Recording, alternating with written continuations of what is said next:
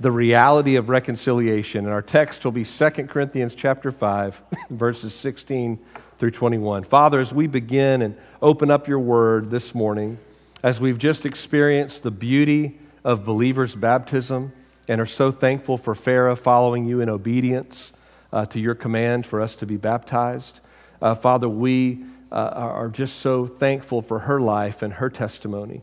And Father, we are grateful for the beautiful Christmas songs that we've sung, even some of these songs that don't quite seem like Christmas songs, Father, that speak of Jesus coming to make peace between you, the Father, and us, and to reconcile us. So as we continue on with that theme now in our text, we pray you would change our hearts and show us, teach us what reality is, and teach us what reconciliation is. And we pray these things in Jesus' name.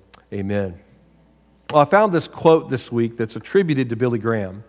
And I don't know if Billy Graham, I don't know where he said it or where he wrote it. I couldn't find that out. But I searched it on Google, and you know, Abraham Lincoln said, "Don't trust everything on the internet," so I try not to. But this is the quote by Billy Graham. It said, "Find some friends, change the world, and have fun doing it."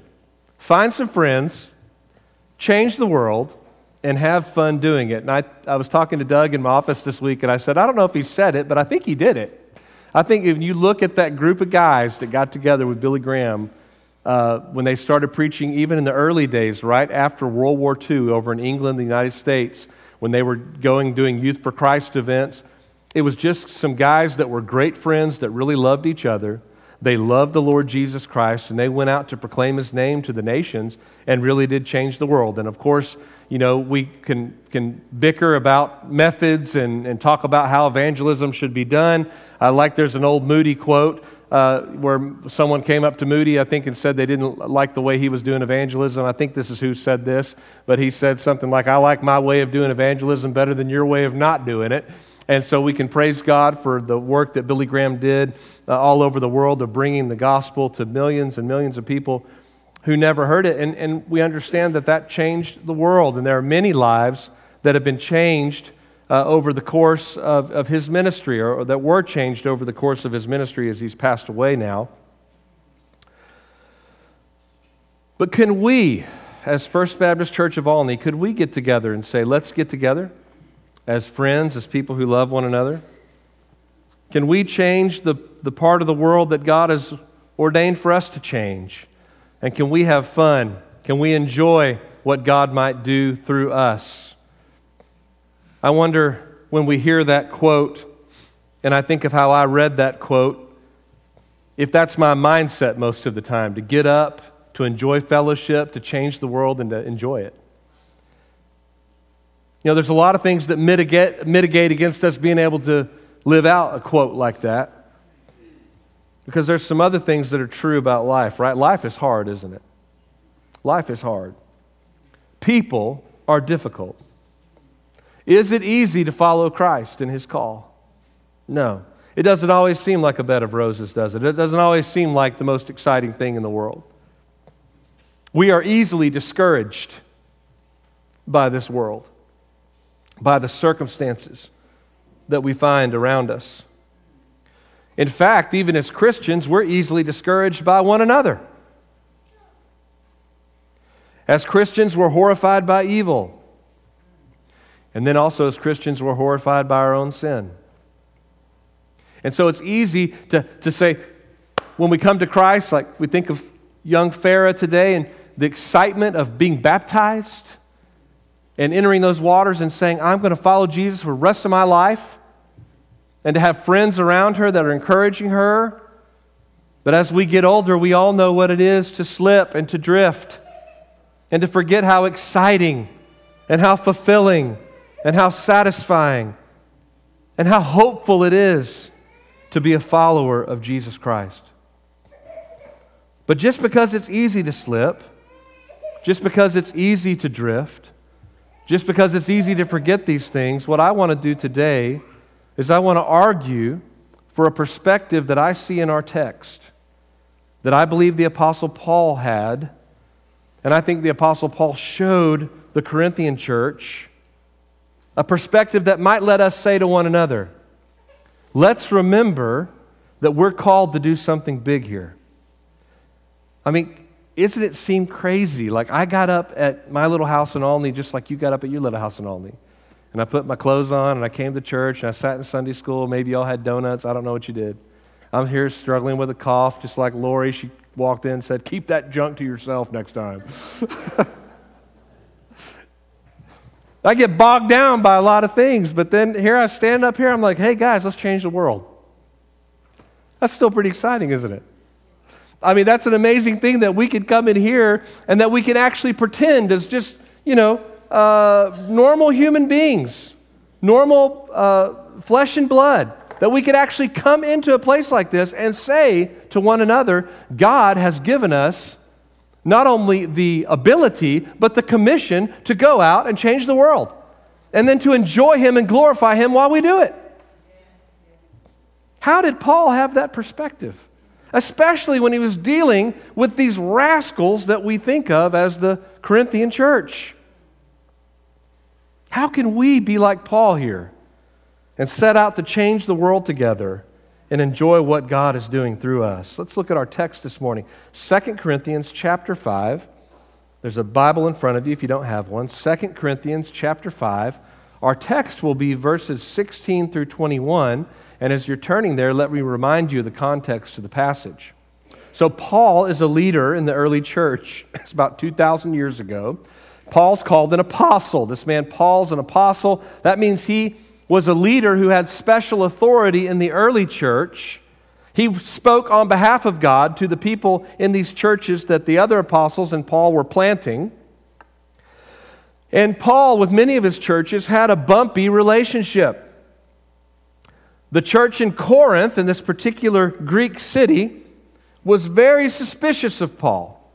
They were not impressed with him. One of the main reasons they weren't impressed with Paul is because he seemed to have such bad luck in their eyes. And they thought, how could a guy be suffering all this hardship and misfortune if he's really blessed by God? And they weren't opening up to him. And they were being cruel to him. And they were questioning him. And they were demanding proof that he really was an authority. So he wrote a letter. He sent an associate over to meet with them and found that when they had received his letter, many of them did have a change of heart.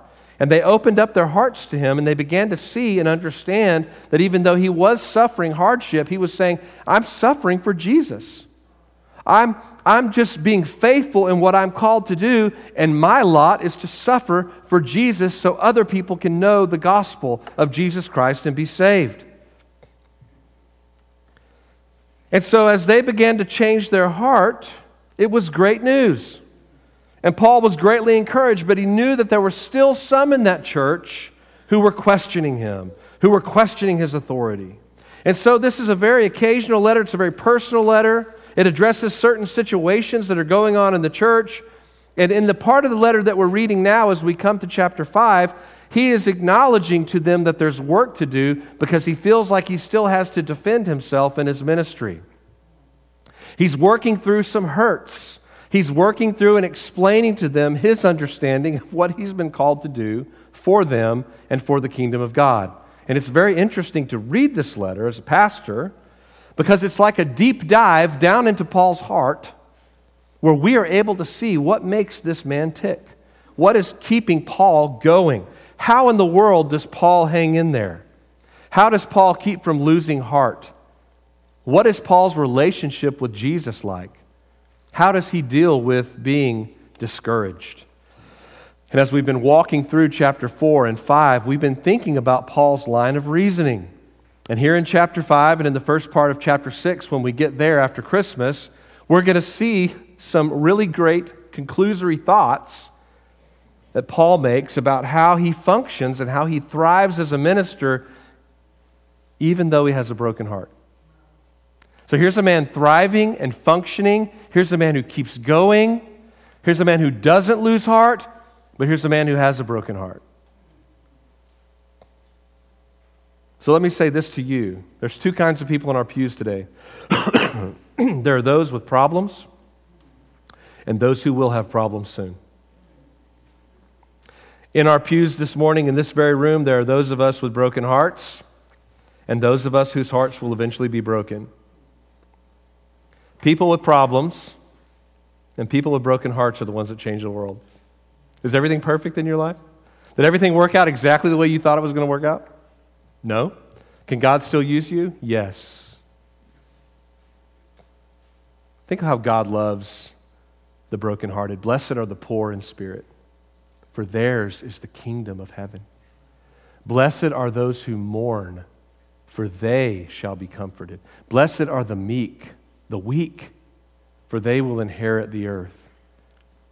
And man, you know, I love the holidays, but as I've gotten older, I've realized that there's a lot of excitement that I feel around holidays and having little ones and so on. And as I get older and have spent more time with older saints, and you realize that as much fun as the holidays can be, they can be just as hard, can't they? Because you have memories that you remember, and that person's not here anymore. They're in heaven. And there's just things that hurt, aren't there? And so how do you keep going? How do you not lose heart? Remember when Chris preached a couple weeks ago, and that was one of the main things that was the point of his sermon, was Paul saying, we don't lose heart. How do we not lose heart? How do we wrestle with this disappointment? I mean, I look out here and I could probably, I've been here 10 years now, I know where you're hurting.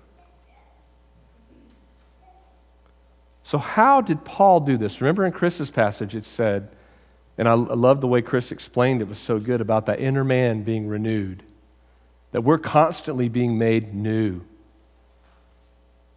How do we find that inner person in us, our heart, being made new?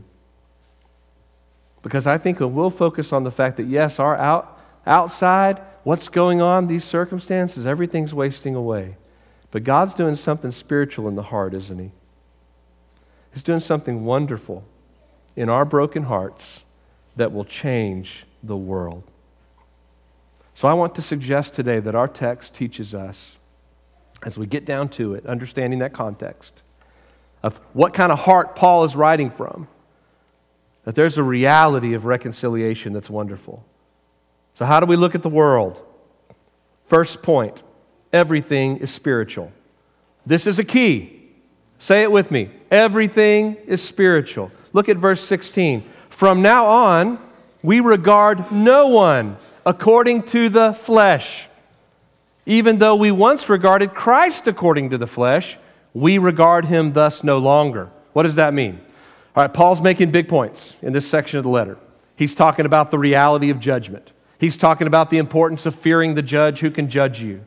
He's talking about how, because he's afraid of the Lord, he fears the Lord, he seeks to persuade others to know Jesus. He says his life is about living for others. It's not about living for yourself. The gospel message is about Jesus dying for all, so all can live for Him. Those are great big ideas, but they don't matter if you're not looking at everything from an eternal perspective. Are you looking at your life from a fleshly perspective or an eternal perspective? Because you've got to, for everything to be spiritual, for you to understand all the stuff that actually matters in life, you can't be hung up on the flesh. You can't be looking at the stuff that you can see. You got to be looking at the stuff you can't see. Paul just came to grips with who Jesus really was. He says, I used to regard Jesus this way. I thought He was just a man. I don't look at Him like that anymore. And I don't look at anybody like they're just flesh now. That's what Paul says. How does Paul look at people? How do you look at people? Think about how you look at people. When you look at somebody that comes up to you, and man, we went to the Metroplex yesterday, and you know the worst place to go if you want to just wind up with a terrible feeling about humanity? Go to a mall. Somehow I've stayed out of malls, I feel like, pretty good lately. You know, they all seem to be dying, and so I don't even want to go. Dillard's closes and all that. But you know, I was walking around and I was just really angry at people that were walking in front of me and people that weren't paying attention and all this stuff. Is that the way we should look at people, though? Or when we encounter people, should I think, look at this guy. This is an eternal soul. This is someone who's going to live forever, either in heaven or hell. You know, how do we regard people? In the flesh or in the spirit? Do we see the visible part of people, or do we have eyes of faith that can see the invisible part of people? Listen to this quote by Fanny Crosby. Do y'all know who Fanny Crosby is? You might not have ever heard of her name. Her name is Fanny Crosby. She lived, in the 19th century, but she was a famous hymn writer. And she wrote literally hundreds or even possibly thousands of hymns, and she was blind. And she had this quote. She said, "It seemed intended by the blessed providence of God that I should be blind all my life. And I thank Him for the dispensation. If perfect earthly sight were offered me tomorrow, I would not accept it. I might not have sung the hymns to the praise of God if I had been distracted by the beautiful and interesting things about me." I don't think she was saying about herself, she's saying around her. But she was saying, you know what, I can't see, and it's good that I can't see the things that I should be able to see because I can see the invisible things. That's how somebody can write something like this. Perfect submission, perfect delight, visions of rapture now burst on my sight. Well, I thought she was blind. Well, she saw something, didn't she? Angels descending, bring from above, echoes of mercy, whispers of love. What would she say about that? She'd say, that's my story, and that's my song, praising my Savior all the day long. Everything is spiritual. Secondly, the old is made new in Christ. If you are in Jesus, look at verse 17. If anyone is in Christ, he is a new creation. The old has passed away. Behold, the new has come. So speaking of Billy Graham, big crusade, 1954 in England. Many people's lives were changed by this crusade there in the mid-50s that Billy Graham did over in England. And people showed up. People that wanted to hear Billy Graham and people that didn't even like Billy Graham showed up. So at this particular crusade one night, there were two men who showed up, stood at the back of the room, and they were yelling and being boisterous and talking through the whole thing. And they realized that they both had two things in common. They didn't like Americans and they didn't like evangelists. But they talked, and at some point they started to listen a little bit.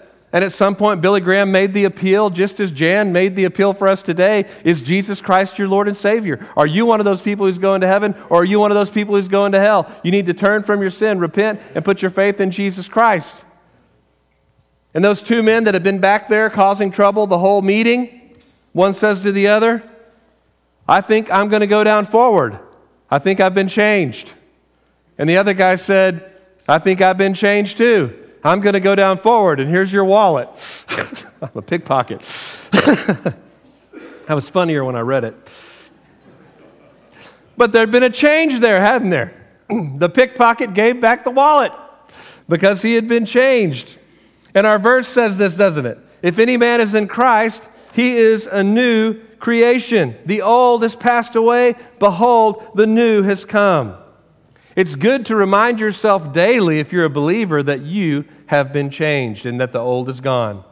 You're being made new. Paul says we don't regard anybody according to the flesh. Don't regard yourself according to the flesh. See what God sees about you and what He says about you. When I'm discouraged, I can remember those things, can't I? There's a whole thing out, there's a whole bunch out there that I can't even visibly see, but everything is spiritual. And I can remind myself that I've been made new. Those are realities that I can remember. Well, how did I become new?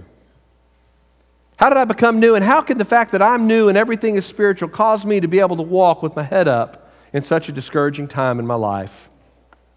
Or knowing that maybe this is a great time in my life, but certainly I'll walk into something that's going to be hurtful and difficult in the future. What has happened? God has reconciled. Third point, God has reconciled. Everything is spiritual. The old is made new in Christ. Third point, God has reconciled. How do we become new creatures in Christ? How does the old pass away and the new come? Look at verse 18. Where does it come from? All this is from God. Now underline that so you'll understand who's in control.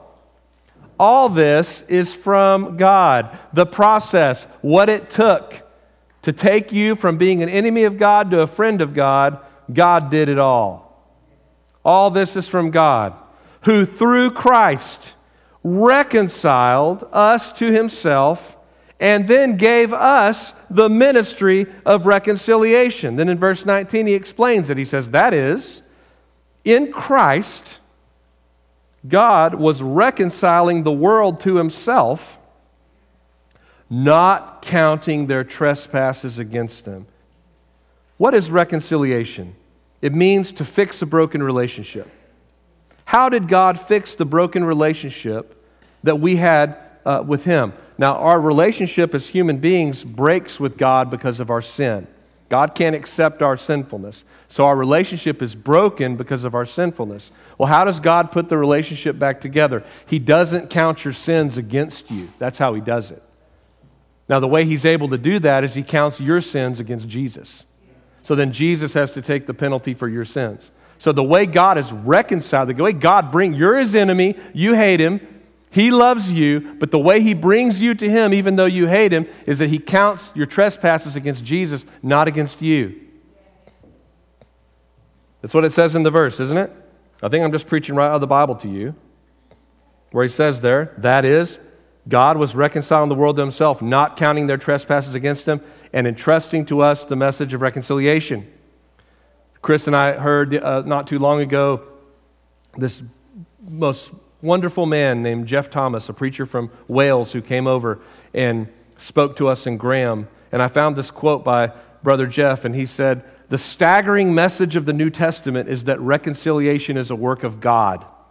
Here He is, the offended and injured party, the one sinned against, and yet He sets up the whole machinery of reconciliation.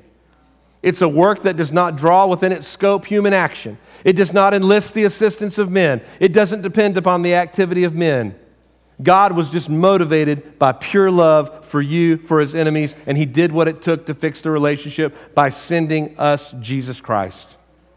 In short, man left God, but the good news is that God brought him back." Now, don't get this wrong, though. Just because God's done all the work, you can still snub God. Don't think that you can't still snub God. It's possible for you to ignore what He's done, to not repent of your sins, to not realize He's opened that door for forgiveness in a relationship. Those who come and are reconciled to God come in humility, they come in repentance, and they come in faith, and they come with this on their lips. Jan Tyler said it, Jesus is her Lord. Have a good word for her Lord. Jesus is Lord. And then after He saves us, He gives us this ministry of reconciliation so others can come to God. The ministry of reconciliation is not telling people to make peace with God, but the ministry of reconciliation is telling them that God has made peace with the world. At the bottom line, Kent Hughes says, the gospel is not good advice, it's good news. We're not called to make peace with God. That's what He's done. He's the one who's not counting people's trespasses against Him. He's the one who's reckoned all the sins to Christ. And it's our job to spread the message. Look at verse 20. Therefore, we are ambassadors for Christ. God making His appeal through us. We implore you on behalf of Christ to be reconciled to God. You know what's very interesting to me about this passage?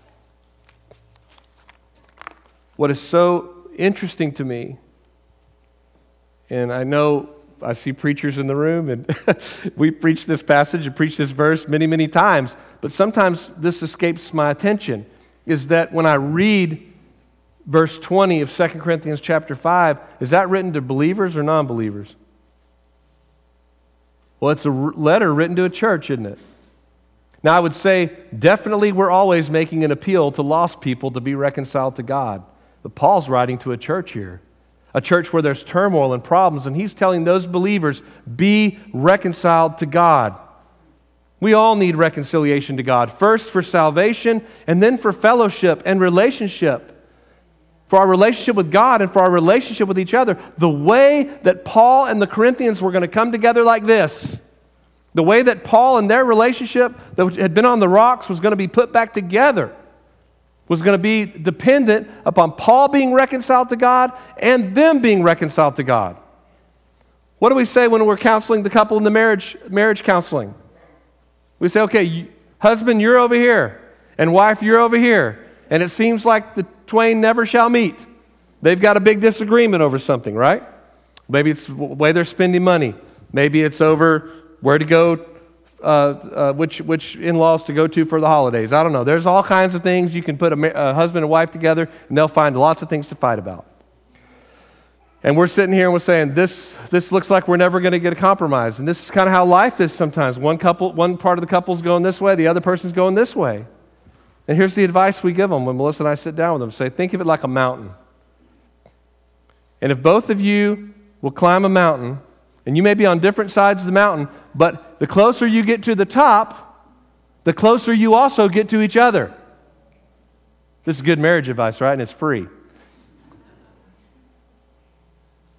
So if both parties to the marriage say, I trust Jesus Christ, Jesus is my Lord, I love Jesus Christ, then I say, okay, then you pursue Jesus Christ. And as you pursue Jesus Christ, as both of y'all pursue holiness and you pursue a relationship with Jesus Christ, y'all are going to meet there at the top of that mountain. And the closer you get to the Lord Jesus Christ, the closer your hearts are going to get to one another. That's how we maintain. How can we maintain unity in a marriage? We got to have the same heart. We got to have the same mind. How do we get the same mind? Well, if both parties to the couple have the mind of Christ, they're not going to have any problems, are they? That's the beautiful thing about a Christian marriage. And Paul's saying this in this relationship with the church. He's saying for us to get along, and even for our congregation, why do we sing songs? Have you ever thought about why we even sing all these songs together? What's the point? What's the point of us all, in a minute, we're all going to stand up, we're going to say, come behold the wondrous mystery. We're all going to sing to each other, to tell each other, to behold the mystery of the Messiah. Why are we doing that?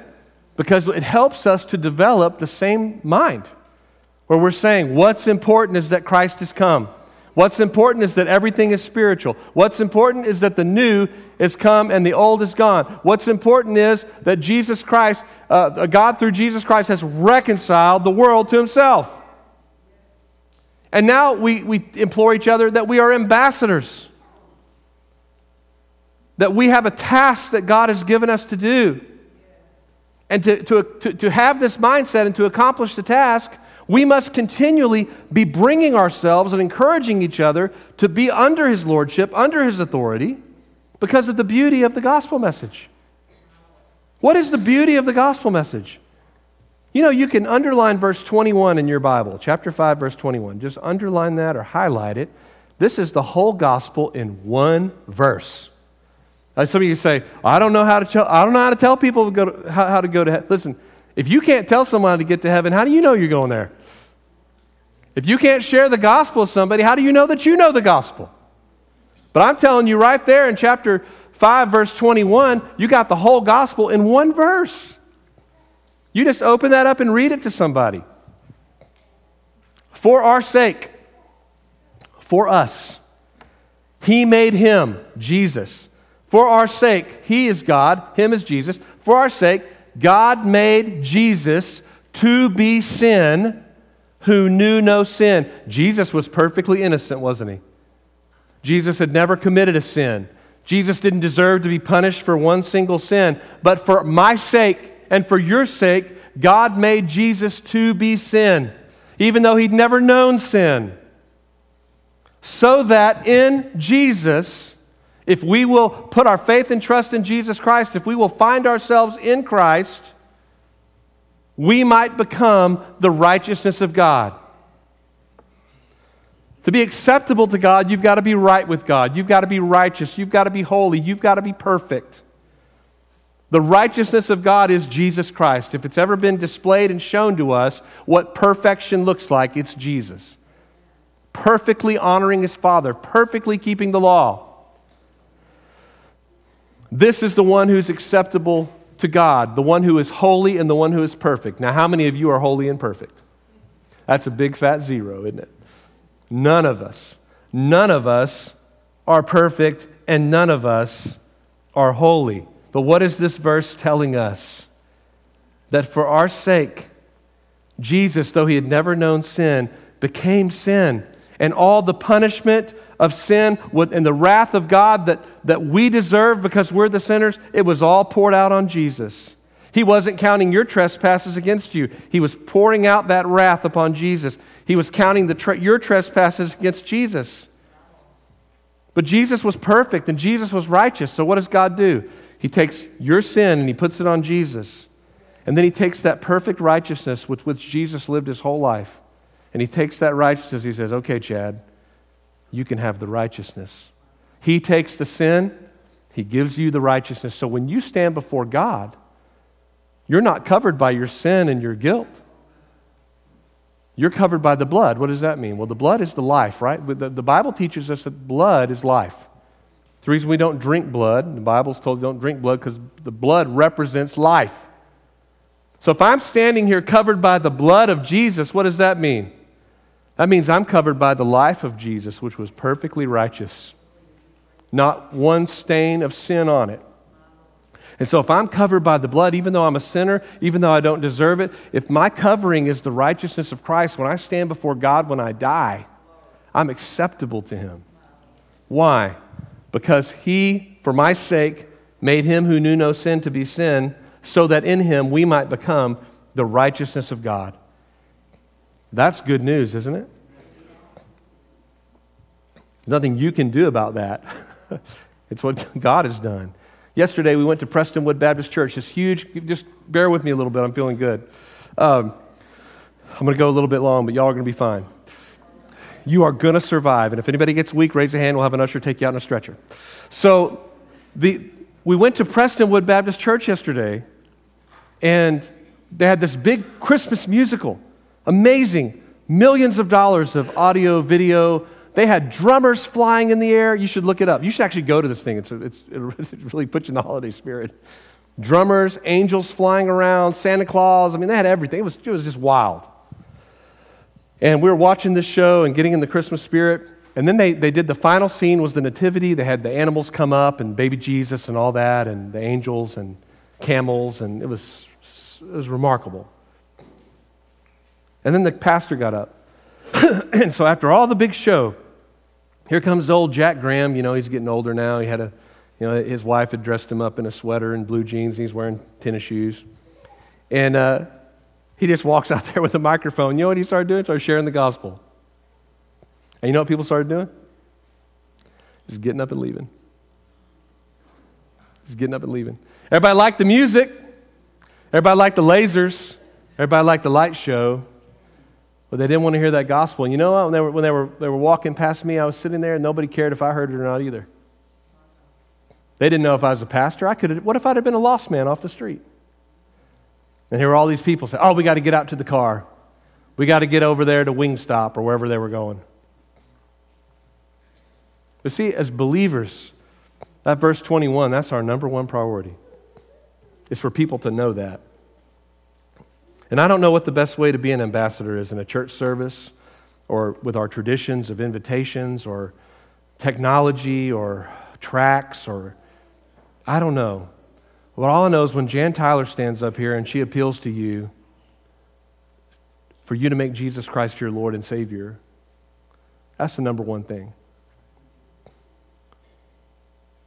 We've got to stand up here and urge each other to remember that everything is spiritual, that we're new creations, that God is reconciled, that we have been entrusted with this message of what Christ has done.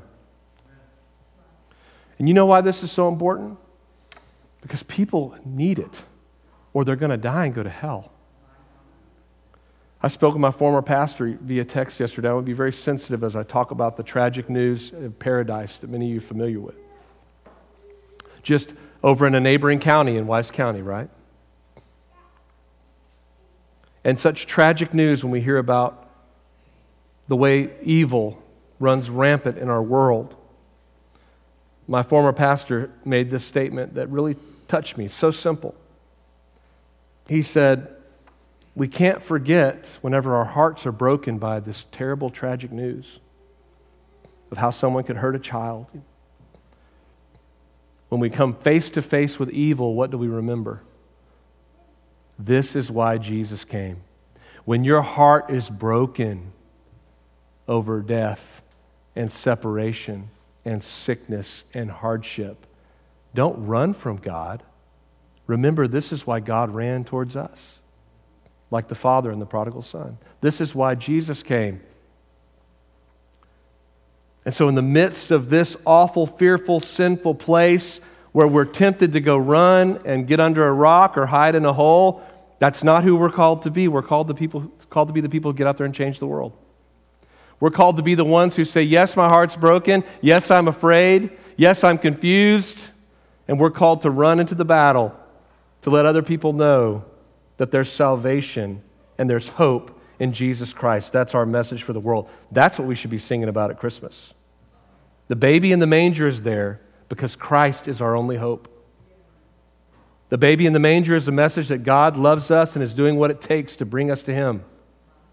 The message of Christmas and the message of the cross is that God has made everything right. And this is good news. This is something we can rally around and say, friends, let's take this message and let's change the world. And let's enjoy it doing it as we glorify God together.